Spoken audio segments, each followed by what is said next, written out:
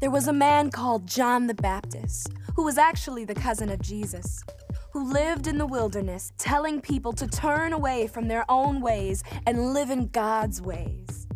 John's clothes were made from camel's hair, and he ate locusts and wild honey.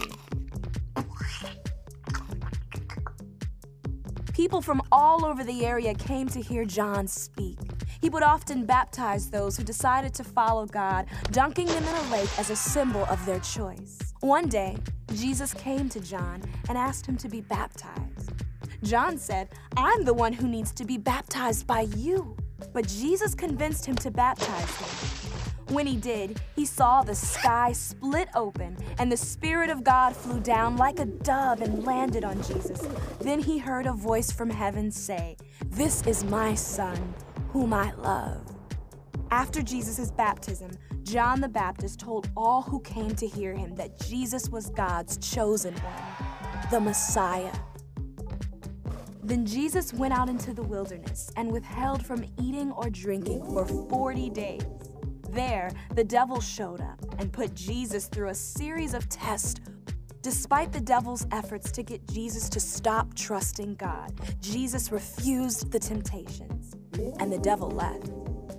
When Jesus returned from the wilderness, he selected 12 men to join him to minister throughout the area. These men, who were called disciples, became his closest group of followers.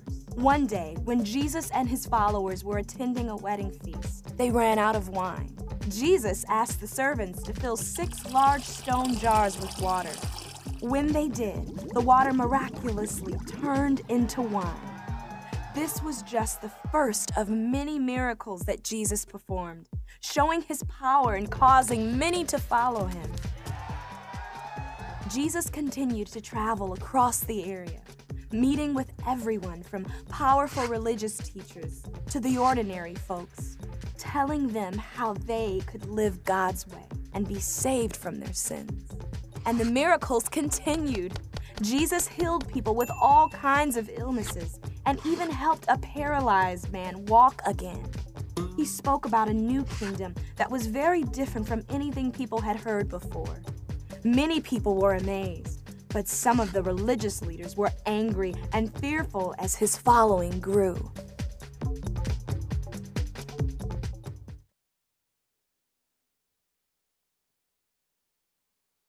If you happen to own a 2016 Mazda, your lights are not on. But if you live in the Seattle area, there's a 100% chance that you are listening to 94.9 FM KUOW. It all started a few weeks ago, and nobody knows why. But anyone in that year and make of car's infotainment screen started going haywire before all getting stuck on 94.9, leaving them only with the ability to adjust the volume. Now, I would love to tell you that 94.9 is a Christian radio station, that hundreds of people in the Puget Sound area have come to Christ as a result of being stuck on Christian radio for several weeks, but that's not the case. 94.9 is a local NPR station, so you can insert your government conspiracy theory here. Some are blaming this radio dilemma on the rollout of 5G towers, because we blame everything on 5G in today's world, don't we? Which may be true, but at the end of the day, nobody knows what is causing it, and worse off, nobody knows how to fix it either. You are just eternally stuck on NPR radio, which may not be great for the resale value of your vehicle. For now, these affected drivers are just stuck listening to one channel. I guess it's kind of fitting, isn't it? Because we seem to be a one channel kind of culture, don't we? We get to pick our channel, but in today's world where everything is overly politicized, we tend to tune in to the channel we want to listen to and nothing else. We listen to the news we want. We listen to the music we want, the sports we want, the opinions we want, and we stick right there on that channel. Our radio might not be broken, but we might be. I'm no different here. I always said I'd be the guy who'd stay up to date on current music, so I'm not the guy who doesn't know any of the new stuff that his kids are listening to. But you know what happened? I started getting old. In fact, I found that I like listening to stuff that's actually a few years older than me. That's part of growing up in the 80s and hearing all that stuff that was done with synthesizers that didn't last very long. Yeah, I go back to the 70s where the real music is at. Yeah, amen. We tend to be a one-channel kind of people. And that goes for our views of God as well. We tend to read our Bibles with our slants in mind, even if we don't know we do it. Last week, Andre introduced us to several of the religious groups that were formed over the years leading up to the time of Jesus. The same thing was true with them. If you were a Pharisee, you read your Bible with a slant towards making sure you were always obeying the law. If you were an Essene, you would have read everything with the slant of being a separatist from culture. If you were a zealot, you would have read everything with a view towards how God wants to overthrow governments. But what if our views of Jesus can be equally slanted as well?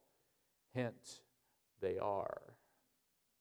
What if we have a one-channel view of Jesus as well? Today in the story, we get into the early ministry of Jesus. And what struck me as I've been reading through Luke's gospel in my personal time is just how, in the Gospel of Luke, how well-rounded the picture of Jesus is that we see. And so today I want to take a look at Luke's channels of Jesus and see if we can understand the fullness or the totality of who Jesus is instead of just the channel that we might want him to be.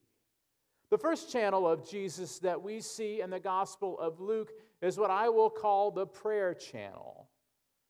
On 4 separate occasions between Luke 4 and 11, the Gospel writer tells us that Jesus was radically committed to prayer.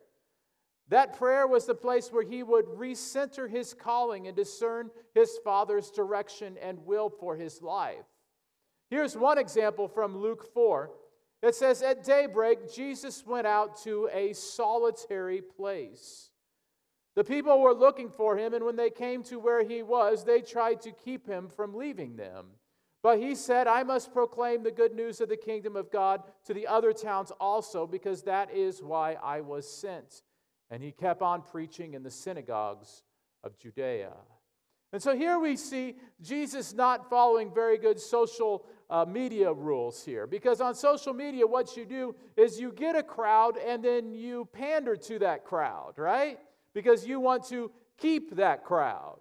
But instead, what we see Jesus doing is there's a crowd that starts to follow him and goes against all logic. Rather than keeping that crowd and growing that crowd, he goes to another place and starts from scratch so that they can hear his message as well. And then once a crowd starts to form there, he goes to the next place and the next place and the next. You see, Jesus did this because he was in tune with his Father's will. He knew what God wanted him to do, and that happened as a result of prayer. Go back and read Luke 5 through 11 and just highlight the places where it talks about Jesus getting away to a solitary place or him praying, and you will see that prayer was a part of who Jesus was. And so we gather from this, the prayer channel, that if we want to be like Jesus, we must walk with the Father.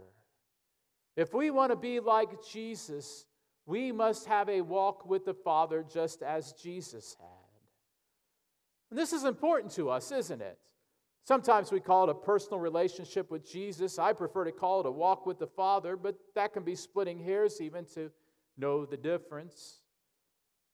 But the truth is that this is not merely a religion.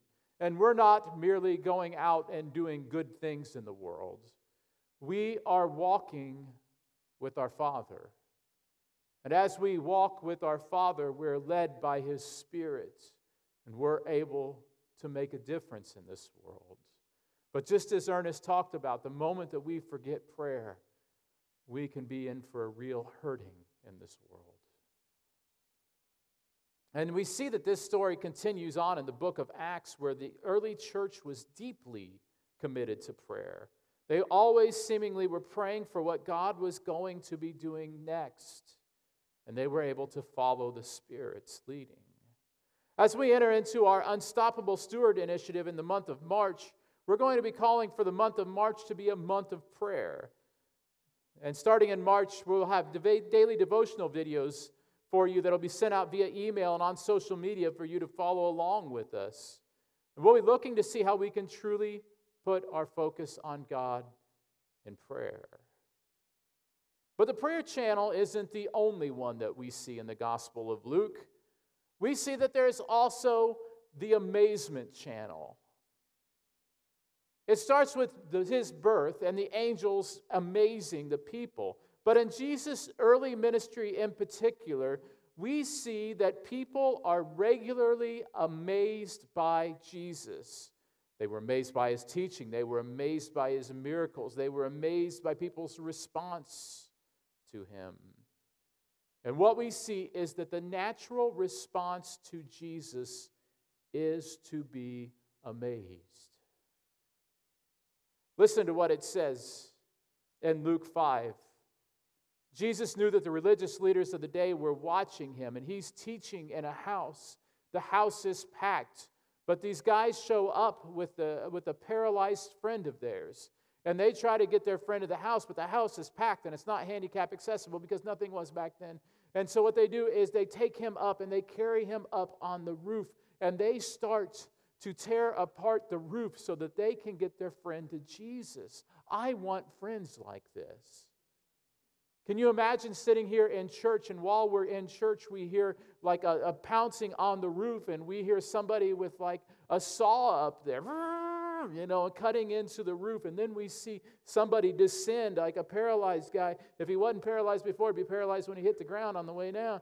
And they bring him down here, and in the middle of it, can you imagine?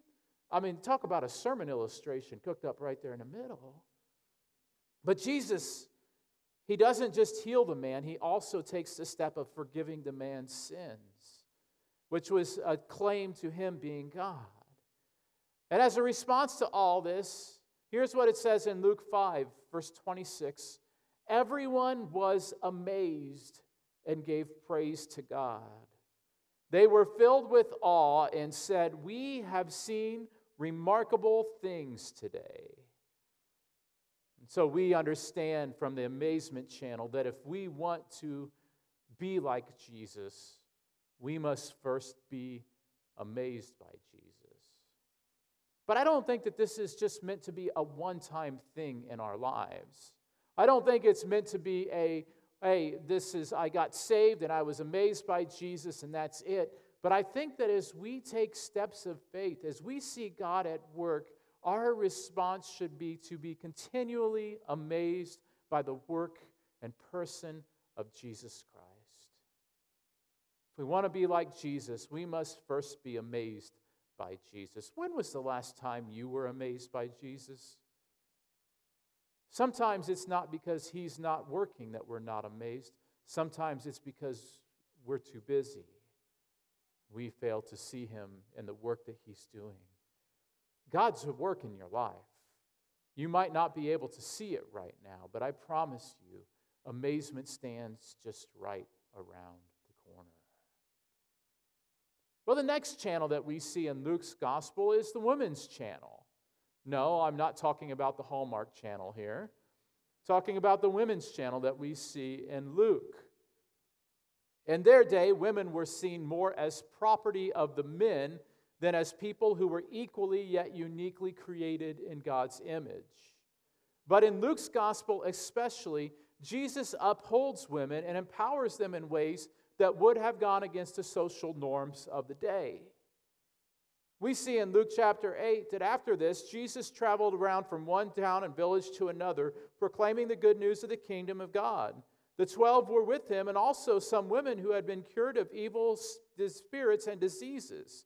Mary, called Magdalene, from whom 7 demons had come out, not that anybody's counting, Joanna, the wife of Chuza, the manager of Herod's household, Susanna, and many others. These women were helping to support them of their own means, out of their own means. And so we see that in this passage, the women would have traveled with Jesus and his disciples, and even though they had some sketchy backgrounds here, that they had been healed by Jesus and were now helping to support his work.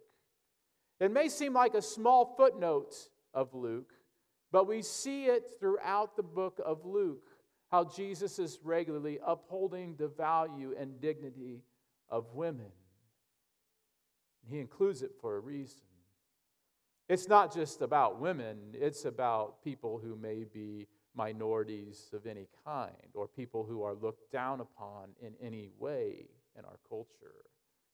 What we see here is that if we want to be like Jesus, we must treat people with equality. And equality as a Christian means to see the image of God in each and every person and to uphold that image of God. Last week, a North Carolina woman named Ashley Manning, no relation to Peyton or Eli or Cooper, a former pharmaceutical sales rep who has now turned to a new home career of flower arranging, decided to do something special on Valentine's Day. And so she made arrangements with a crew of volunteers for over 400 widows and surprised them on Valentine's Day with a bouquet of flowers. It all started last year, her first year, where she did it for 121 widows, but out of demand and inspiration, the number grew dramatically. And on each bouquet of flowers was a tag with a quote from a Lauren Daigle song that simply says, "There's never been a moment that you were forgotten." For this year's efforts, Manning raised over $22,000 and oversaw 300 volunteers who assembled over 13,000 stems of flowers into floral arrangements for 400 widows. In addition to the flowers, the women also received a gift bag with wine, gifts, and gift cards to local businesses who have donated their goods. One of the things that we see regularly throughout the Gospels is that Jesus was a compassionate person. He had compassion on them, and we see through people like Ashley Manning and what she did, the compassion of Jesus Christ, how he cared for people in need. I wish I didn't have to tell you about this next channel, but I do because it is a prominent part of the Gospels, and that is this, the opposition channel. In Luke 4, we see Jesus facing opposition for the first time from leaders in his hometown who had seemingly gathered to praise him, then wound up about just throwing him off of a cliff because they didn't like the end of his sermon. Preachers, beware. Fortunately, there's not a lot of tall cliffs around here. Then elsewhere, we see Jesus facing opposition from different kinds of people for different reasons. On one occasion, Jesus was in a region where there was a lot of pigs, and there was a demon-possessed man who was possessed with many demons. And he was terrorizing the whole area, but Jesus healed the man. He cast the demons out, but when he cast the demons out, he cast them into the pigs, and all the pigs ran off a cliff, and they died. And do you know what the people in that area did? They valued the pigs more than they valued that person.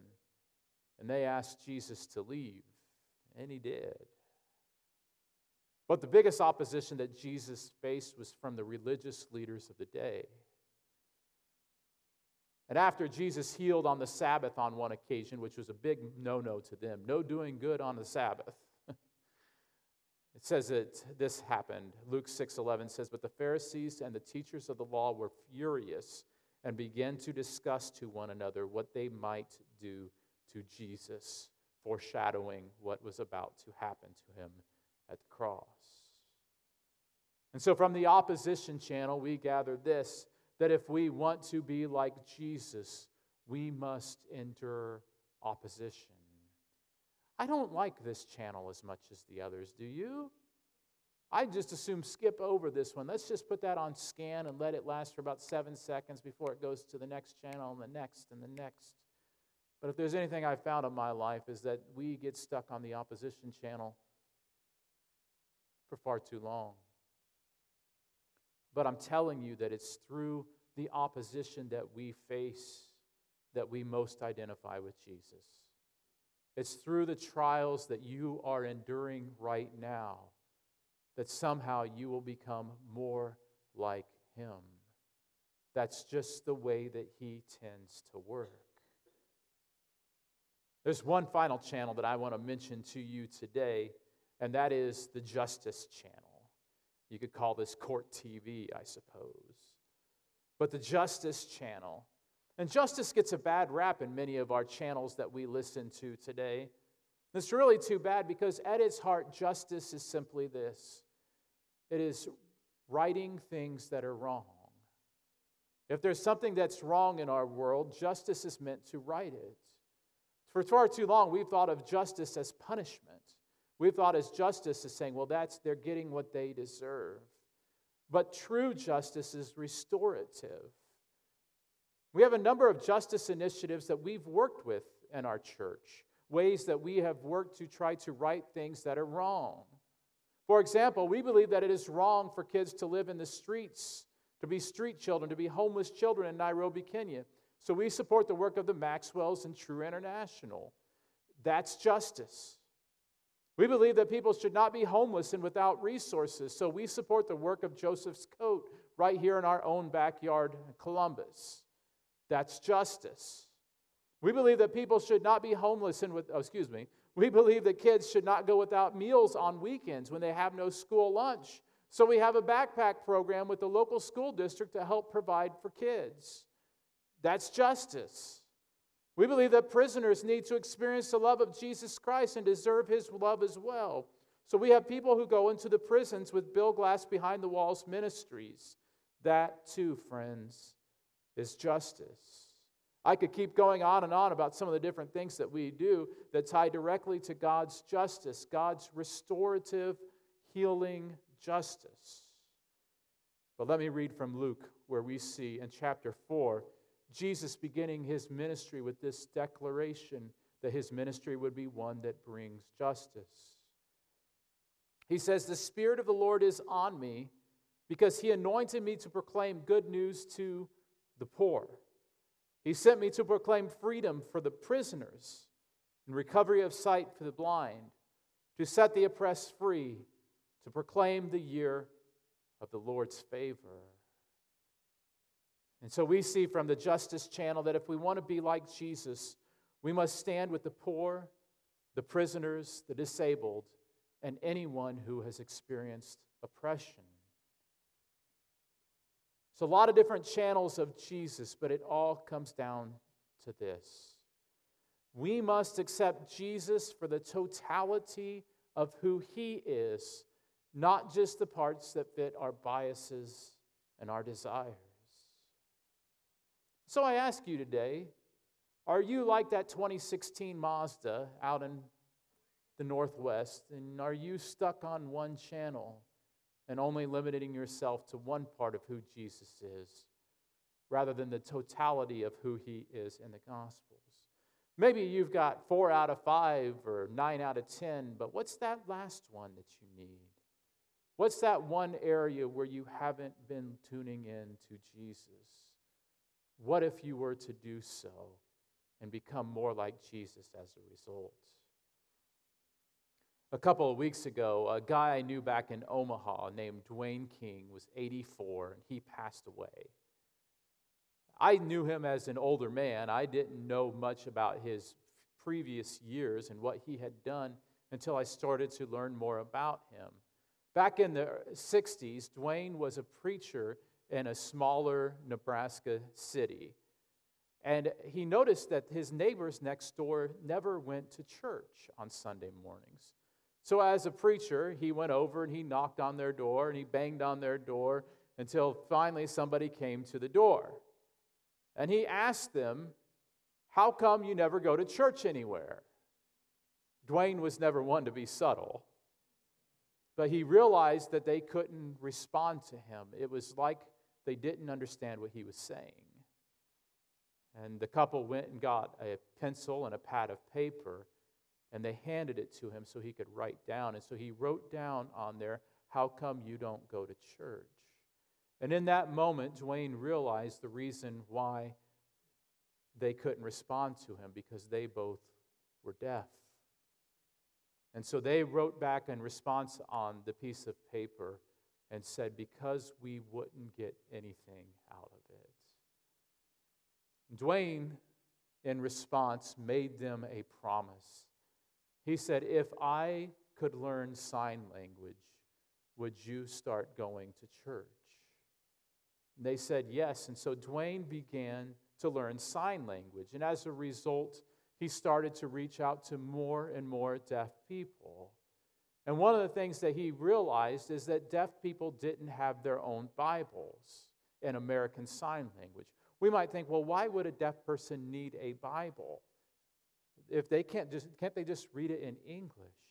But the syntax, the order of words, the way things are said in English is very different than in American Sign Language. And it's like reading a different language for them to read a Bible. Also, some of them who can read sign language can't read English. And so Dwayne realized that there was nowhere in the world where a Bible had been translated into American Sign Language. And so he started Deaf Missions as the purpose to translate the Bible into American Sign Language. And for decades, they worked to do this. And just about a year and a half before Dwayne died, the entire Bible had been translated into American Sign Language because one man had his heart broken for what broke God's heart. As a result, Deaf Missions also created several videos, dramatized versions of the life of Jesus, some of the miracles he did, some of the encounters that he had that are entirely in American Sign Language. Just like we have The Chosen that I know a lot of you have watched. So they now have many videos of their life, of the life of Jesus, where the actors all use American Sign Language to help them connect. When I think about the life of Jesus, I had to stop and ask the question, what channel do you think Dwayne's life falls under? Do you think it falls under a channel of evangelism? Well, yeah. He went out and reached literally hundreds of thousands of people who were deaf were reached because of Dwayne King and the people who worked alongside of him. And do you think that it falls under the channel of justice? Well, yeah. Was God righting a wrong through Dwayne's life? Of course he was. But it was more than that. Does it fall under the channel of amazement? Oh, yeah. It was an amazing life where people saw Jesus through Dwayne. But it was more than just that. Did it fall under a channel of prayer? Yeah, he was a man of prayer, no question about it. But it was more than that.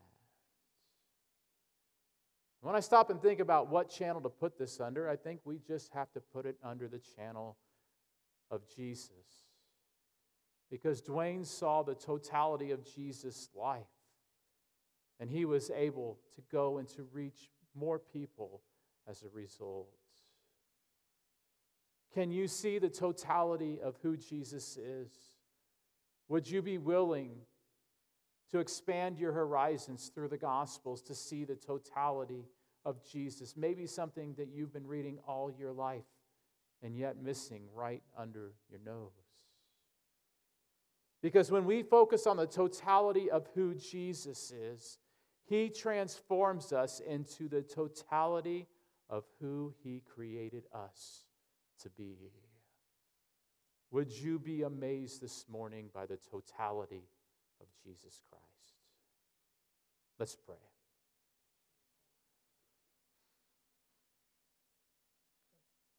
Father, we thank you for giving us Jesus Christ. And Jesus, we thank you that you were the full picture of God to everyone who you encountered. And Lord, we acknowledge that we can come with our own preconceived ideas about who Jesus is and wind up missing out on a big part of it. I confess to you, I've done that many times in my life where you've had to awaken me to a bigger picture of Jesus. So Lord, work in us now. Help us to see the totality of who you are so that we can be the totality of who we have been created to be, so that we can fully bear your love to all people who are all created in your image. We love you, Lord, and we thank you for the totality of who you are. Amen. As we wrap up things this morning, I do want to let you know about a couple of announcements that I have for you. First, if you are interested in Financial Peace University, this is something that will help you dramatically with your finances. It's something that Kristen and I have done in the past, and it's something that helped us tremendously. We have a great offer for you. Normally, Financial Peace University is $120, but right now we can get it through the church for only $25, and that includes everything online that you'll be able to do. We're going to be doing an online class of FPU. You'll be watching it online at your own pace, and then on Monday evenings, you'll gather via Zoom and be able to chat and get encouragement and accountability from a group of people. So you can sign up for that at our website. We would love to get you connected with that, as it is such a great program and a great opportunity to really help you financially. Next, in the month of March, we're going to be doing our Unstoppable campaign here at East Point. We are very excited about this, and we just want to encourage you to continue to be in prayer for this campaign, as we think it will be an only God can moment for our entire church, and we're excited about that. I do have one more announcement for you this week that is not one that I want to make, but it's one that I need to share with you. This past week, our worship minister, Scott Russell, let me know that he is going to be transitioning to a professional role outside of church ministry. And while Scott will begin his new role in about a week, he's offered to stay on for Sundays to help us transition over the next couple of months, for which we are extremely grateful. Scott has been a huge blessing to our church for 8.5 years, and we deeply appreciate all that he has done and brought to the table. He's also expressed his desire for his family to remain as a part of East Point, for which we are deeply thankful. And I just say personally, Scott's been someone that helped welcome me in as a new pastor here at East Point. He's someone that helped me make this transition, not only as a coworker, but as a friend. And so his daily presence at the church will be missed dearly, but we're also excited for how God's been leading him. And we are excited to see what God does as a result. So he wants to share a few words with you now. This is bittersweet. Been contemplating this for a while, and I feel like it's really God's put on my heart that it's time to leave professional ministry. But like you heard, we're not going anywhere. We're still going to be around as I transition into a job that's outside the church. But I just wanted to say thank you so much from the bottom of my heart. East Point has been an amazing place so far for my family and me. It's been our home and our second family since we've been here, since we got here 8.5 years ago. So I just wanted to say thank you for that. It's been a real pleasure leading worship and worshiping with you, and that will continue as we progress towards finding a new worship pastor. And my prayer is that we'll find somebody who is full of passion and full of creative energy, and somebody who will take us to the next level in leading worship once we find that person. So my prayers are always with this congregation, and like I said, we're not going anywhere. We're still going to be around. Thank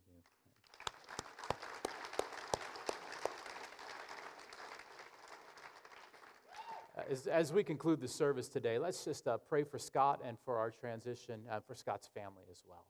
Father, we are just so grateful for Scott, for his calling here to East Point, for his whole family's calling to East Point. And Lord, we rejoice with Scott and his family in this transition. We also grieve the loss for us as a church. So Lord, we pray that you would really bless Scott and his family over the next couple of months as he transitions. We pray, Lord, that you bless our church as well through this season where we can show appreciation to Scott, and where we can also look forward to whoever you'd be calling here for this next season of worship ministry at East Point. Lord, we are grateful for your callings, and we are grateful for your presence in the midst of it. We thank you for how you've led Scott. Now we pray that you lead our church in a similar direction. We ask it all in Christ's name. Amen. Go in peace.